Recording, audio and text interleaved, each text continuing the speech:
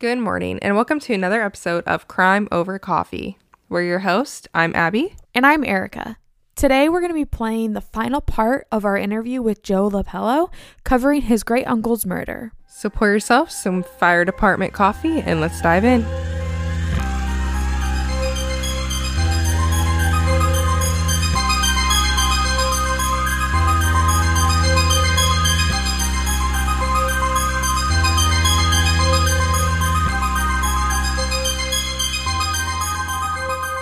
What I was going to ask you in regards to that is, do you think at any point it was an actual attempt to end his life, or was all of it just to get the police's attention shifted to something different?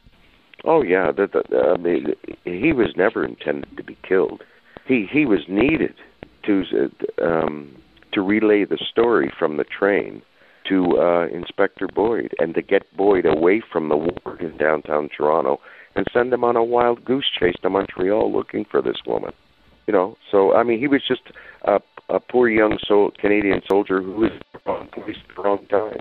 And as a matter of fact, later on, I think it's in August sometime, he's assaulted by a man in downtown Toronto.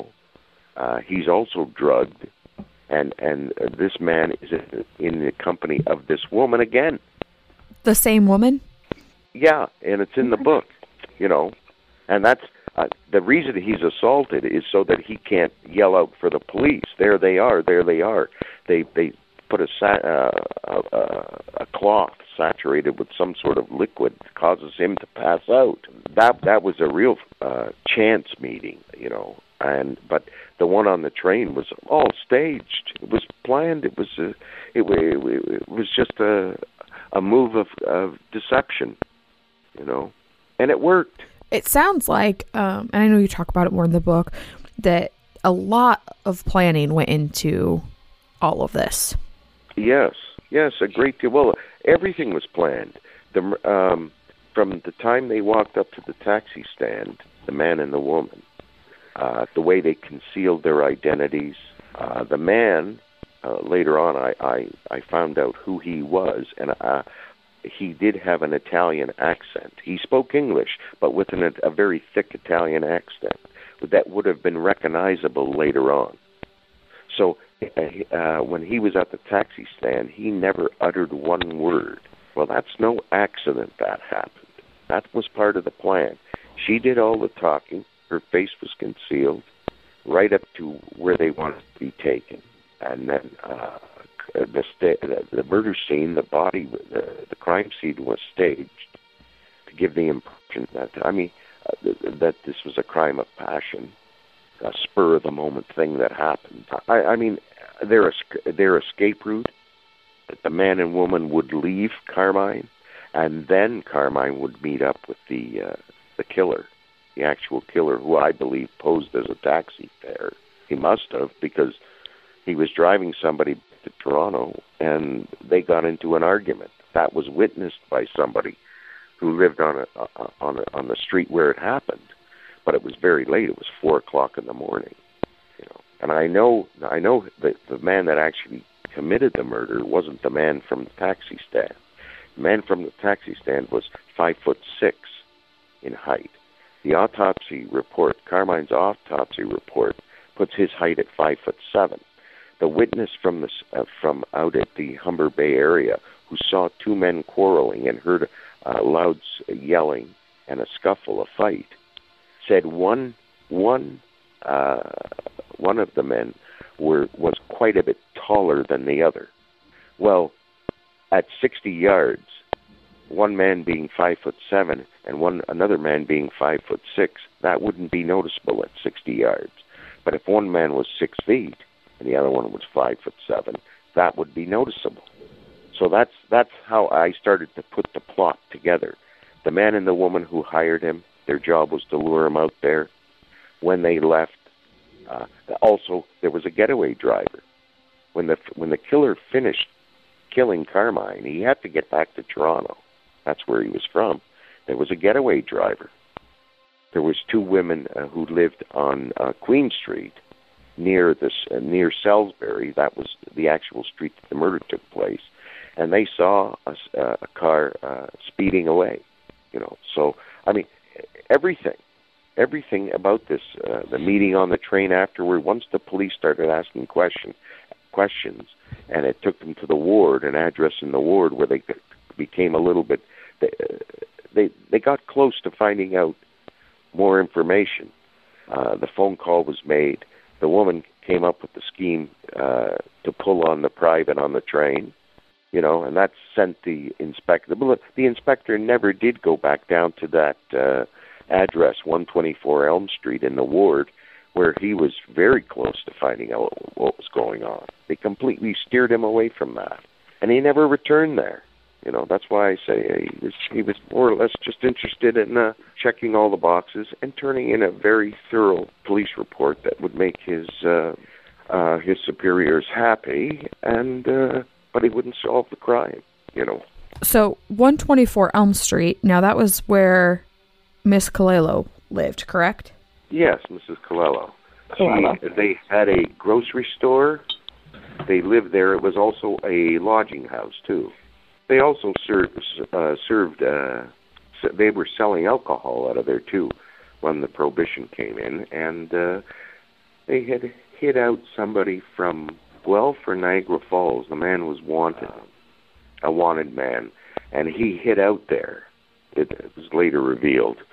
So it was a place where they were involved with crime. It could be used as a hideout. They would sell alcohol there. Who knows what else they were doing there? They were probably in the grocery business, but by and large, with the type of money they were making selling alcohol, it might have just turned into a front, a front business. And so as we're talking about Mrs. Colello, she was actually somebody who had come, or who had been a witness, not to the murder itself, but after the murder, correct? She was a witness? Well, no, she was never called to a coroner's inquest or anything like that. She was questioned by Inspector Boyd. I thought she was the girl that came forward because she went to get groceries or produce. Well, yeah, she went out to buy vegetables out by that area where the murder took place. But what had happened was, now I'm getting back to these two women that lived on Queen Street. They had houses on Queen Street, and they had small farm businesses there, and they get up very early in the morning. And what I think happened the night of the murder, July the 20th at 4 a.m. when the murder took place, the murderer ran down to Queen Street on Salisbury, which is about 50 yards, not that far. He signaled the getaway driver. He sped along Queen Street, picked up the murderer, turned around quickly, and sped off back to Toronto. I believe that the lights were on in the house of these two women that lived on Queen Street. And I think that the killer, the getaway driver had thought that he had been seen, or the truck he was driving had been seen by these two women. So, and they might have had a sign on, Colello's groceries or something like that, 124 Elm Street, Toronto, or something like that. But he might have been, I think he was concerned about it, because, they saw him. He might have thought that they saw him, So when he went back to Toronto, he was actually married to one of the Colello's daughters, and he told Caroline Colello, Mrs. Colello there, that if anyone asks if you were out that way, you tell them you were, and what time it was, and that you were buying groceries, because that's what they would do. They used to go out to these small hobby farms, buy all their produce, and bring it back to the grocery stores. So they'd have to go out early in the morning. They couldn't go out in the afternoon and do this because, all the people used to do their shopping in the morning for the groceries, right? So she was questioned by Inspector Boyd. It's in his report, and it's in the book too, that she said she had been out there to buy the groceries, and she saw the body and saw the car, but she thought it was somebody sleeping off a drunk. Well, that made me very suspicious. That that she would conclude something like that. Like, why would somebody sleep off a drunk in a ditch, because that's where his body was found, when they had the back seat of a taxi cab to sleep off a drunk? Why would you choose sleeping on the ground when you could sleep in the car? You know, so I didn't believe her statement. I agree. It sounds like a very suspicious statement when you put it that way. So if you conclude that she's lying, who is she lying for? And that was another trail I had to start investigating, researching. Who else lived in the house? Who was her daughter married to? What was that family involved with? Did they have any involvement? You know, and then I every time I got a name, I did research on it. And then I put it into the puzzle, how it figured into this, you know, onto this big mural. And at the center of it was the murder. And it was just, you know, connecting the dots, really. Although it was quite a job finding out who the man and woman were at the time from the taxi stand. They had never been identified. No one had ever mentioned their names. And I stumbled across that by researching.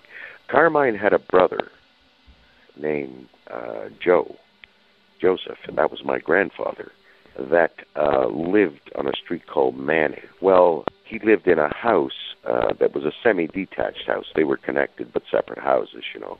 And his neighbor was a man named Lombardi, but it wasn't Frank Lombardi, it was Fred Lombardi. Fred was Frank's brother.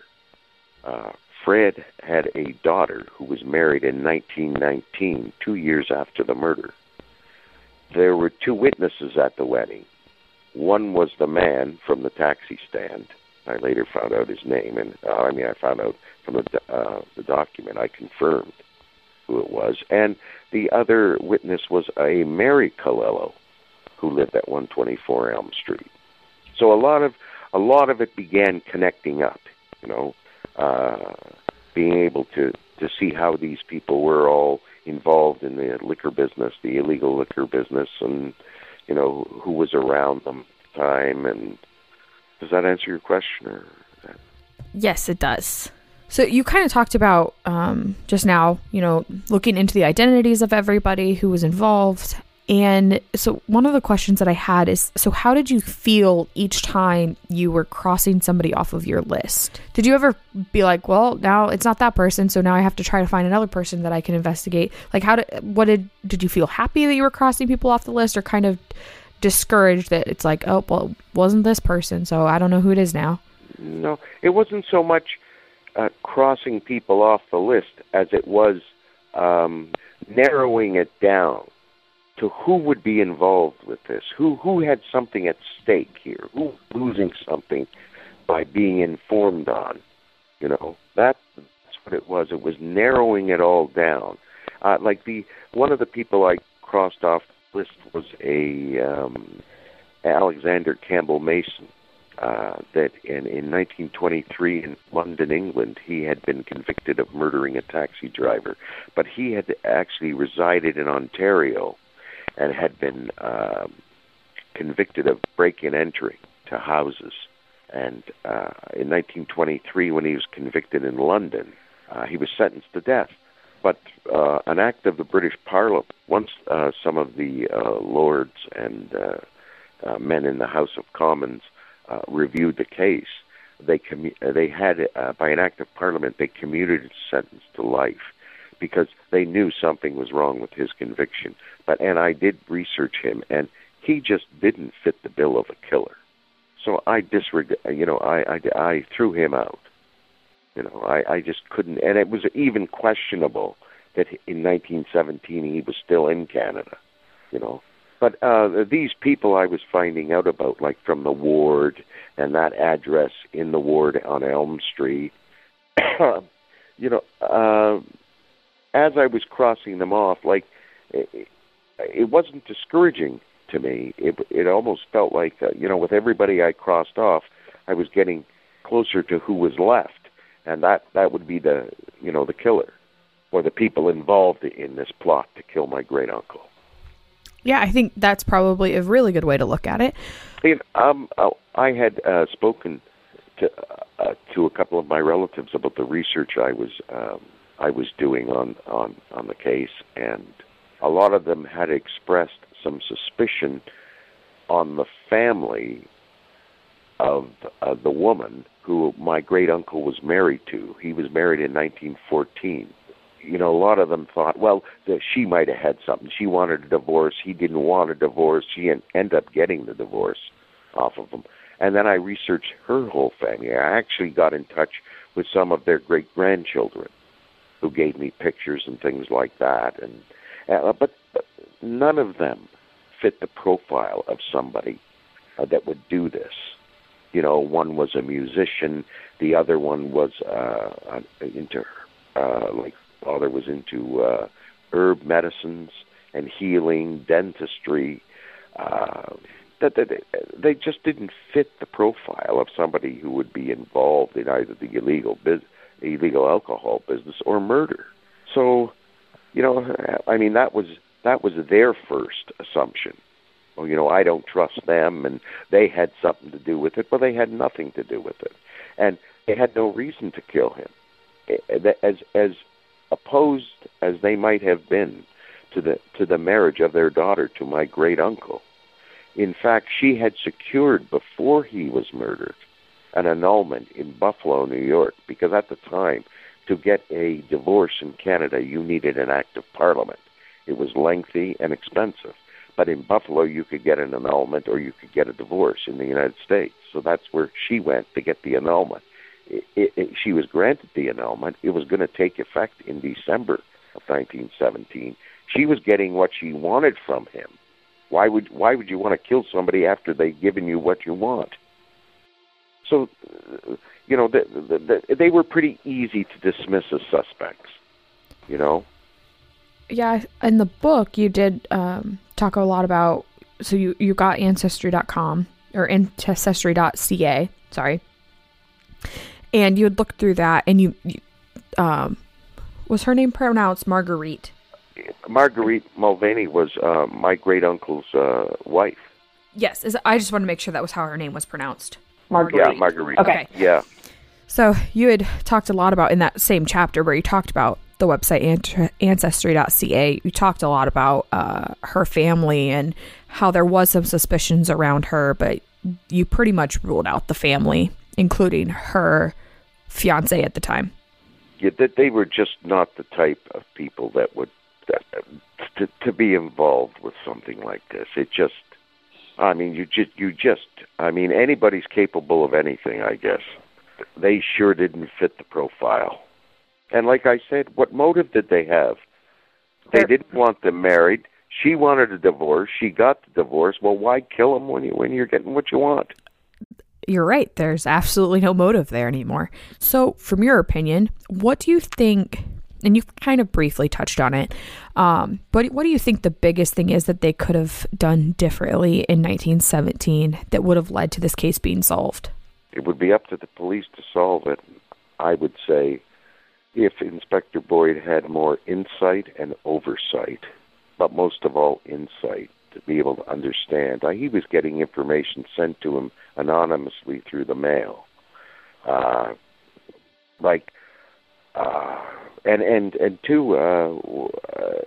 Crown Attorney at the time, Richard Halliburton Greer, got a letter stating that, at the time there was a reward of $500 posted for information leading to the people that were responsible.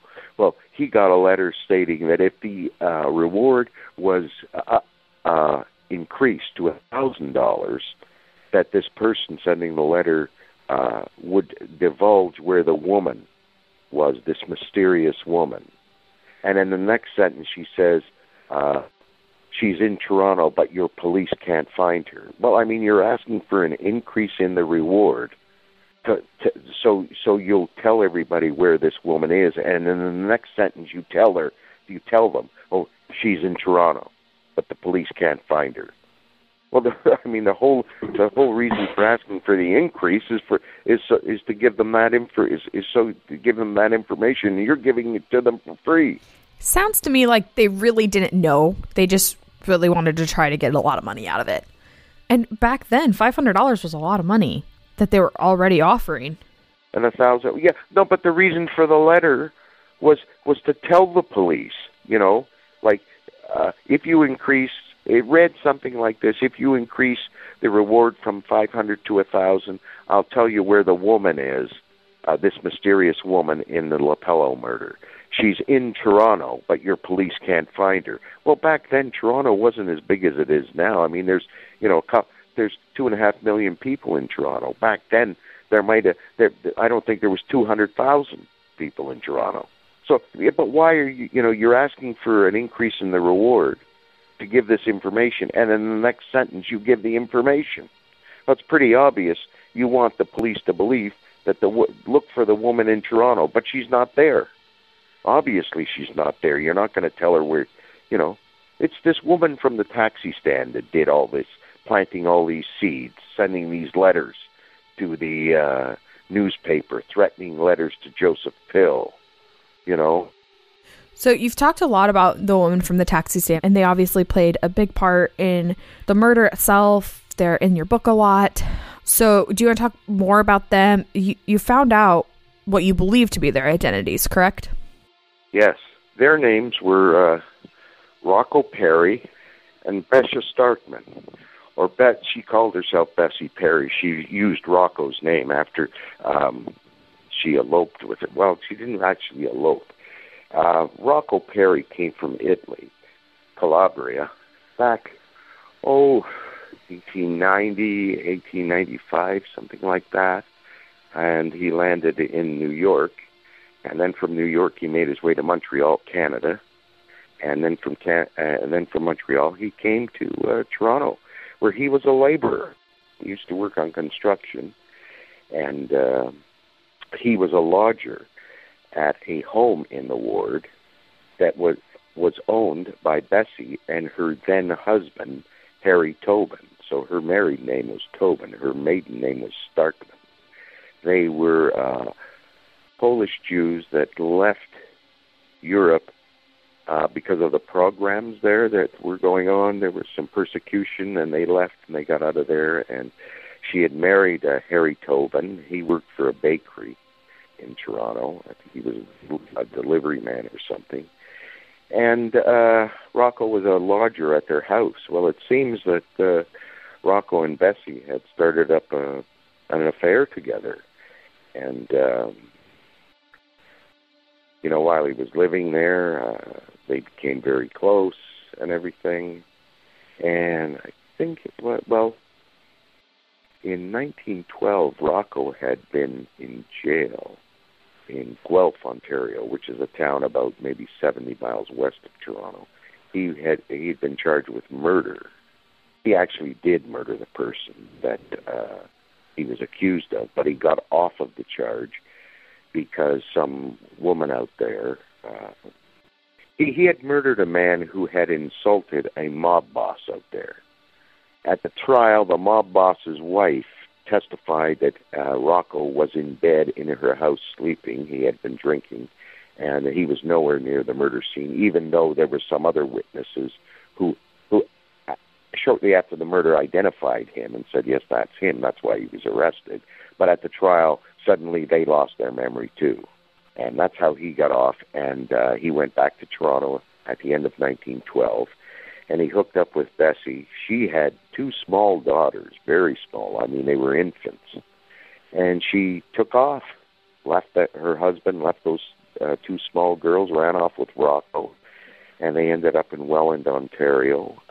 They were very poor. The Temperance Act, the alcohol prohibition hadn't been passed. And they later there moved to Hamilton, had a little grocery store. Once the Temperance Act was passed, they were selling booze out of their store. You could buy it by the shot or by the bottle. And Bessie was convicted, I believe, in 1916 of running a house of prostitution at her residence there. She was convicted in Hamilton court of that, and as soon as prohibition hit, she had discovered, she was a very clever woman, no doubt in my mind.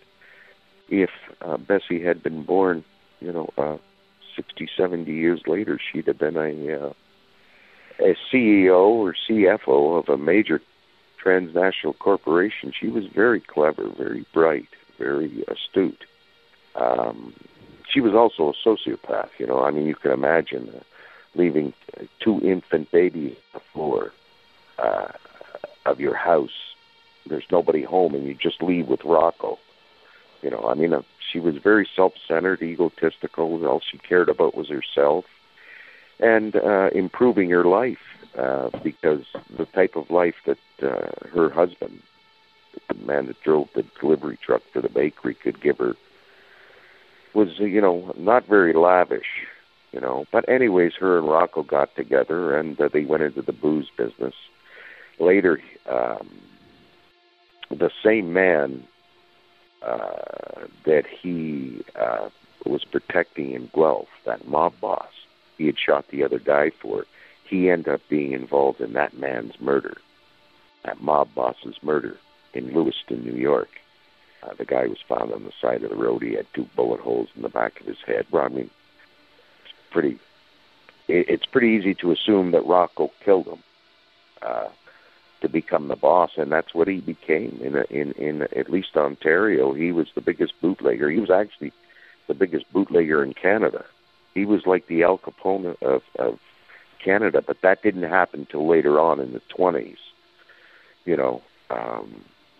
In 1917, they were just starting out. Prohibition had only been a year old. They were just trying to, make some money at it. They found a loophole in the law because, see, in the United States, the Volstead Act prohibited the manufacture of alcohol. In Canada, you could manufacture it, but you had to ship it offshore. Didn't matter where you shipped it to, as long as you didn't sell it in Canada or in Ontario. That's the province here. And so what they would do is they would have an order phoned into a brewery for either beer or whiskey up here.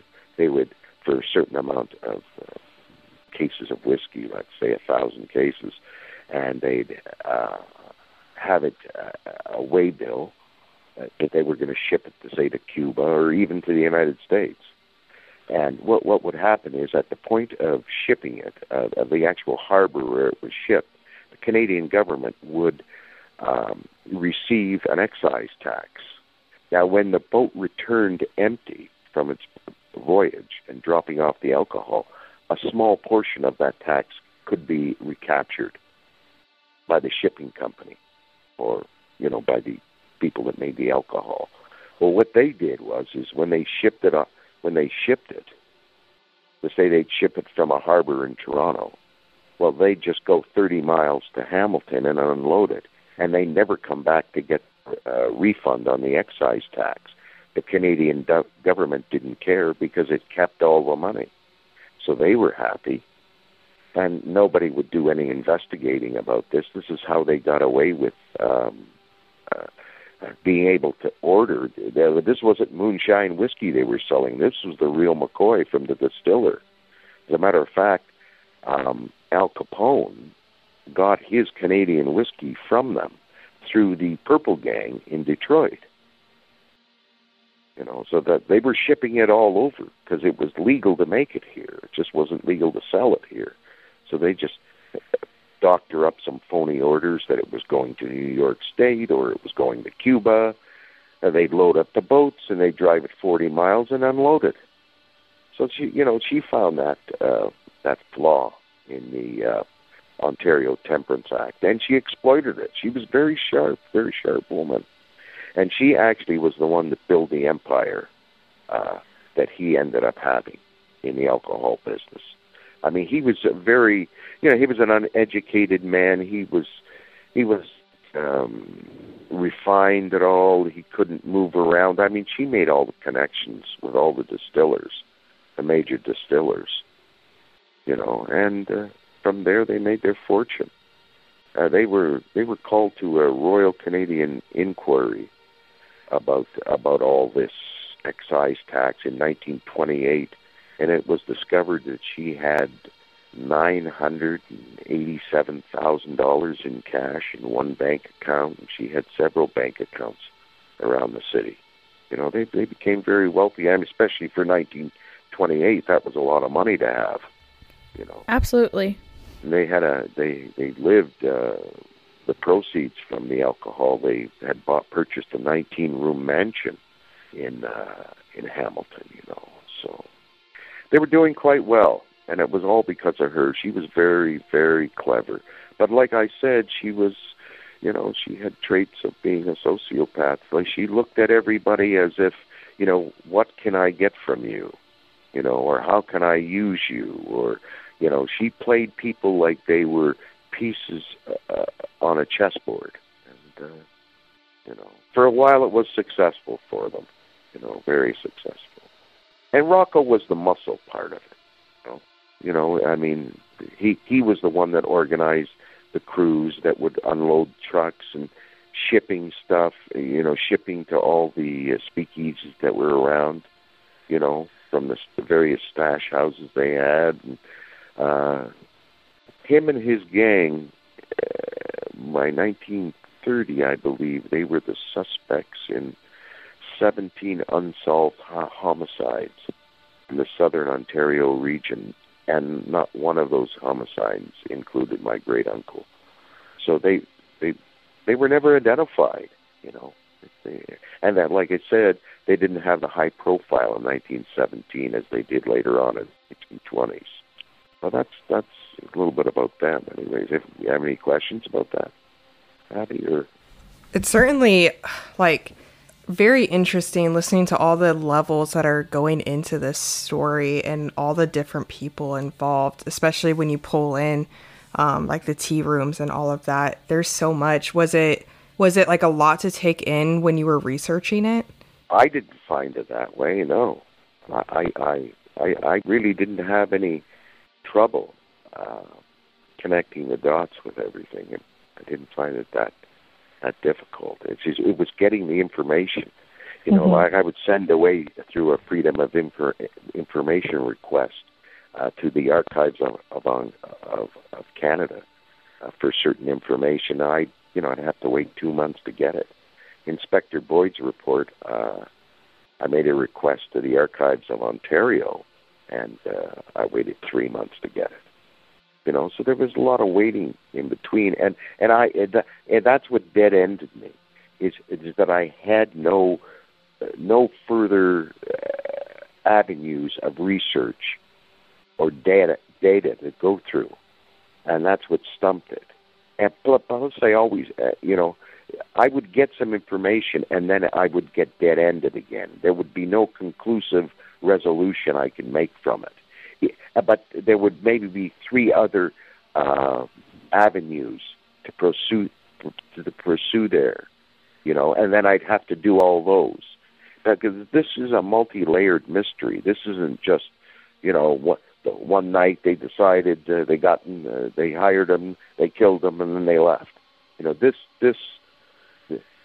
thing. I mean, that's one of the reasons why I say that Bessie was very smart. She thought this thing out. You can just see, once you learn about her, you can just see her behind all this, setting everything up, telling everybody what to say, telling everybody what to do, where the murder was going to take place, how many times he was going to be stabbed, how his body was going to be left, everything, the deception, everything. And this is her, she was the mastermind of it. That's my belief anyways. And I'd like to say, too, though, with all of this information I've done, the book I've written, if anybody can come up with something plausible that contradicts what I've said, I'd be prepared to listen to it. I'm still open-minded about it. But I spent 6 years doing this. I mean, as far as I know, I didn't leave any stone unturned. But... because of the length of time that had went by, nobody to speak to confirm things. Any assumptions that I made were all based on some proof, or at least something that would bring you up to a theory to conclude that. I feel like when reading the book, and looking at the book, there's a lot of different chapters, and I feel like everything is covered so well. You have the history of kind of what made you want to look into a specific thing, and then you have all the evidence that you found, and then you have why you think it is or is not connected to what's going on. You did a really good job of laying everything out and making sure that everything you did find was explained, how you found it, so that there was not really much question in regards to whether or not you did your research. Like, it's very clear that you spent time and effort and put a lot of work into all the investigation that you did. Well, thank you. I did. It was, I've never written a book before. This is the first one. I doubt seriously about doing another. I've written some articles for magazines and so, but short, small articles. You know what I mean? Nothing that required this much work. And it was. I did my very best to cross all the T's, dot all the I's, and explain how I came to the conclusions that I did. And like I said, I basically always tried to keep reason as my guide. The mystery has been solved. Here at Crime Over Coffee, our go-to caffeinated beverage for every episode is Fire Department Coffee. And you can get some as well and save 15% with our exclusive coupon code CRIMEPOD15. Owned and operated by firefighters and veterans, 10% of all their proceeds go directly to helping sick and injured first responders. And with an incredible range of flavors and caffeine strength, it's a company that all of us can easily support. So please go to firedeptcoffee.com and use our coupon code CRIMEPOD15 to support us, support them, help first responders, and get some incredibly tasty coffee along the way. So, how did you feel when you first solved the case? Like, what was your immediate thought right after you're like, okay, I know who did it? Well, when I discovered who the man and woman from the taxi stand was, I was actually very elated. I was just delighted that I was able to identify them, because once I found out about them and what they had been involved with, I knew I was. There would be much more of a likelihood somebody involved in organized crime would be involved with a murder than, say, the Mulvaney family, Marguerite's family. His estranged wife. One was a musician, the other one was a homemaker. I mean, so it was obviously that's where the play. That was where to look. People involved in organized crime, and it made me feel very good. But this is multi-layered, this mystery. Once I found out the man and woman from the taxi stand, but because of the evidence given at one of the inquests by the eyewitness, George Rush, from Salisbury Avenue, seeing the two men, one of them being quite a bit taller than the other one, the question arose: well, did this man kill my great uncle? He was 5'6". My great uncle was 5'7", and the man arguing with my great uncle at the murder scene was taller than my great uncle.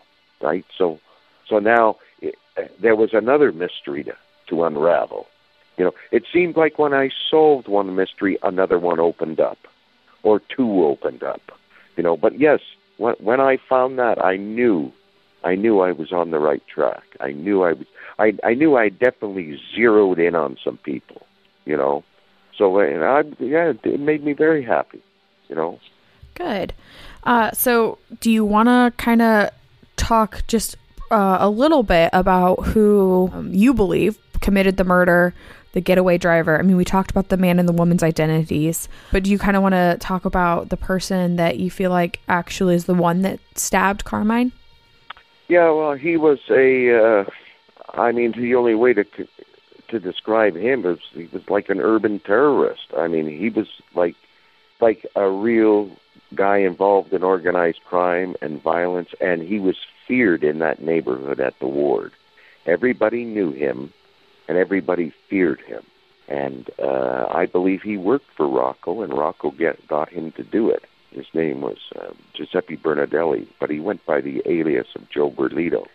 And it was attested to in 1932 at a trial that he was not only very good with a knife, knew how to get quick results in killing somebody, but a very violent temper, and he was a man who was feared. He was a dangerous guy, and that's exactly who would fit the profile. Somebody who would commit such a heinous murder on my great uncle. It turns out that Frank Lombardi, the other taxi driver, who had an argument with my great uncle, who had the only other green car with the white stripe and who lived in the ward, had an altercation in September of 1919 with Joe Berlito, Giuseppe Bernadelli, the man that murdered my great uncle. They had the altercation right in the ward, but there was a history between those two. Frank was selling alcohol down there, and I think this Giuseppe Bernadelli wanted to control the whole area, wanted to control it would be very similar to a drug dealer today controlling an area of a city, all the drugs being sold there, and that's what this guy wanted to do. And Frank would have none of it. And as I mentioned before, Frank was pretty small in stature, but he sure didn't lack any nerve. Giuseppe Bernadelli pulled a knife on him in September of 1919 and came towards him to stab him. Frank pulled a gun out on Giuseppe Bernadelli and told him, you drop the razor and stop, or I'll shoot you. He warned him twice, and after the second time, he shot him, and he killed him. And he then later took off. Frank took off out of the country. He was hiding in Bergen, New Jersey, I believe it was. Yeah, it was in New Jersey, Bergen, I believe. And he wasn't caught, apprehended, because everybody knew who killed Giuseppe Bernadelli. Everybody knew it. It was in the newspaper and everything. He had taken off. Frank had taken off and hid down in the States. And he was extradited in 1932 and stood trial for the murder that he committed 19 years previous. And he was convicted of it. But the charge was dropped to manslaughter, and I think he was sentenced to 4.5 or 3.5 years for killing. He murdered the man that murdered my great uncle, is what happened. And he was extradited to the States, and then from there he was probably extradited to, deported to back to Italy, where he came from. Do you think that Frank knew that the person he was murdering was the one who had murdered Carmine? Yes, he did, and he also knew how dangerous he was.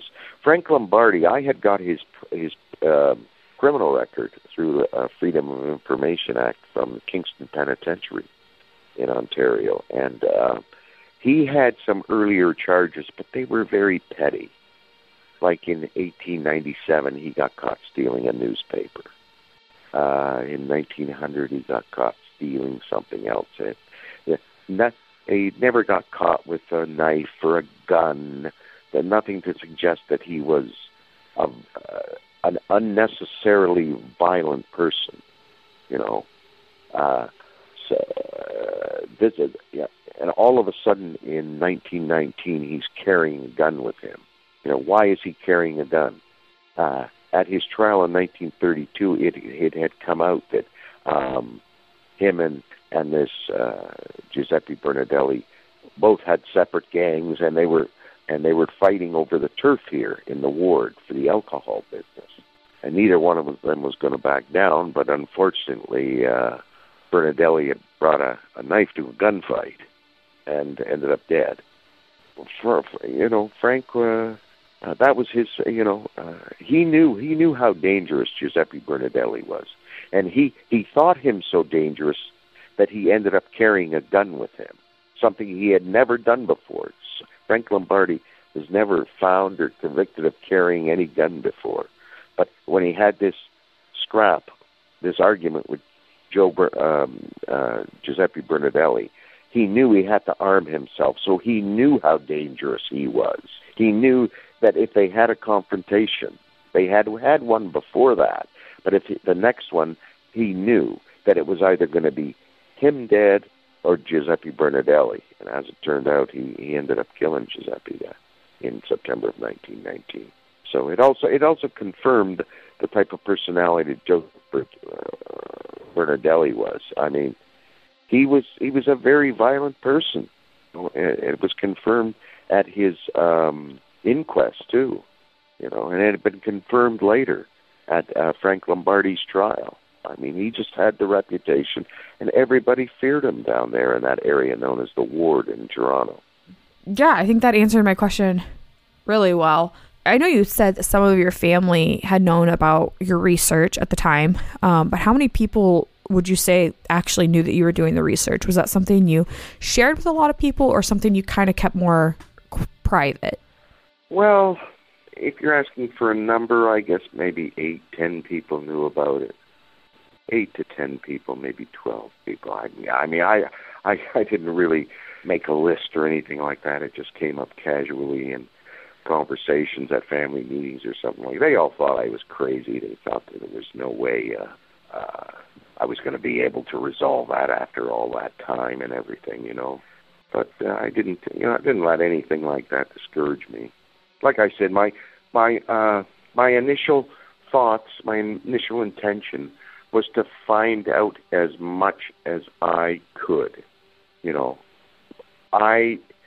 I didn't think to myself that you're going to be able to solve this. I just said I'm going to gather as much information as I can, analyze it the best I can, and see where it goes. I never said to myself I have to solve this or I'm going to solve this. I thought, get as much info as you can, put it together, see if you can come up with something, and it was never my intention to write a book about this either. I initially started for my own personal interest. That's all. But the further I got into it, and the more research I did, this had the elements of a very good story. I mean, it's a love story between him and his estranged wife. It's a story about early immigration by Italian people to Canada and some of the hardships and prejudice that they faced here, and how really, partly because of a language barrier, but also because of prejudice, they weren't given an opportunity.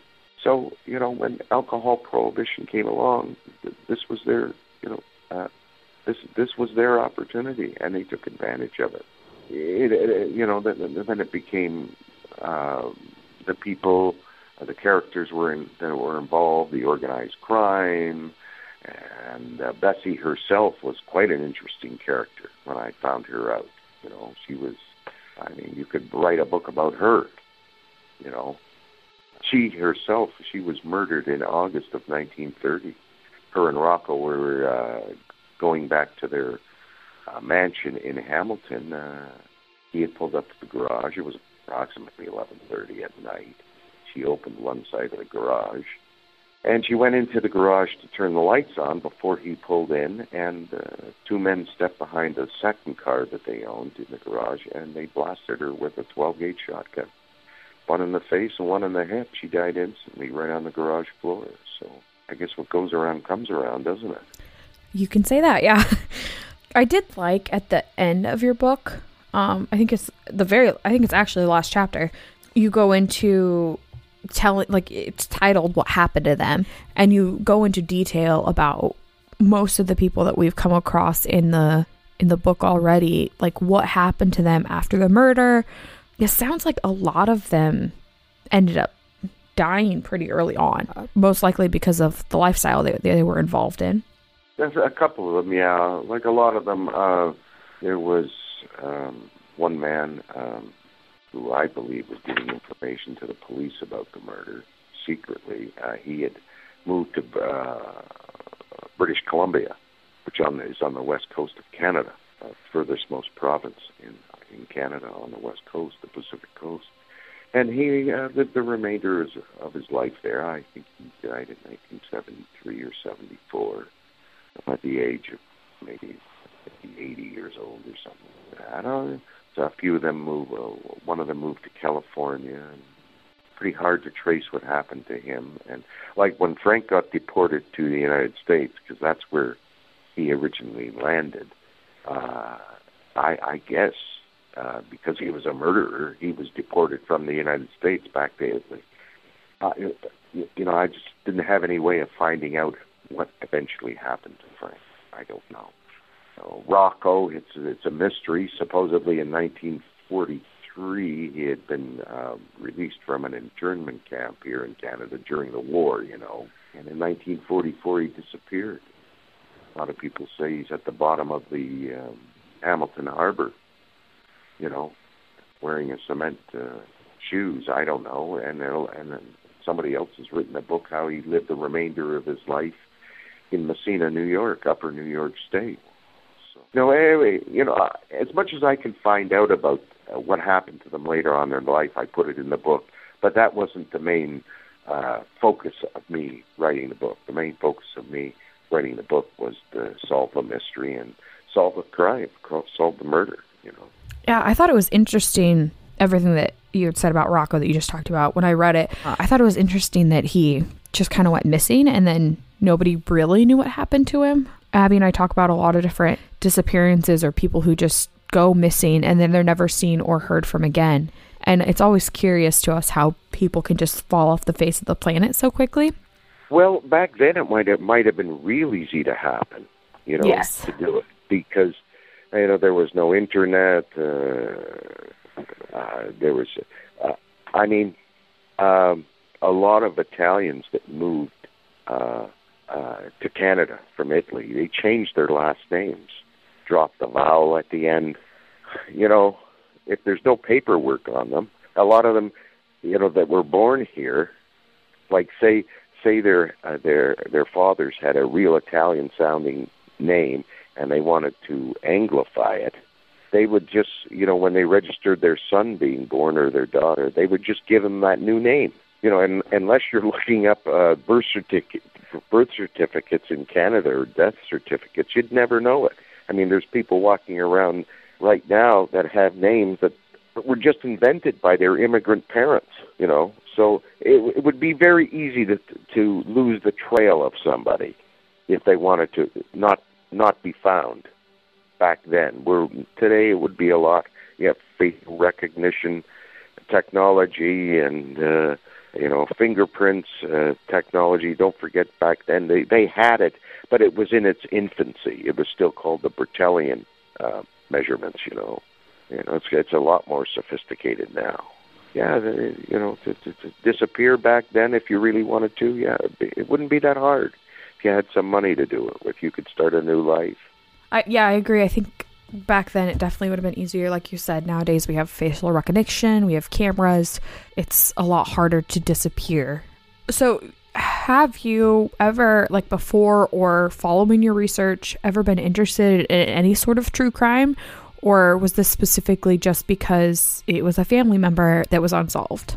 Not really. I really never had any.